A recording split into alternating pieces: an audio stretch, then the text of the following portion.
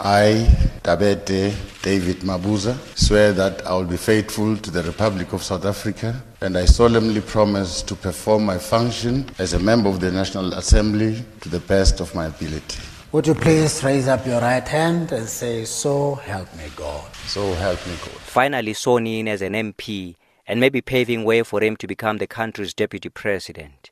President Ramaphosa, on the other hand, was visibly happy to see his second-in-command at the ANC finally joining his Tumamena team to parliament.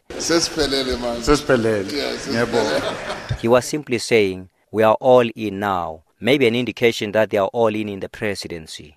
Ntebo Mokobo for SABC in Pretoria.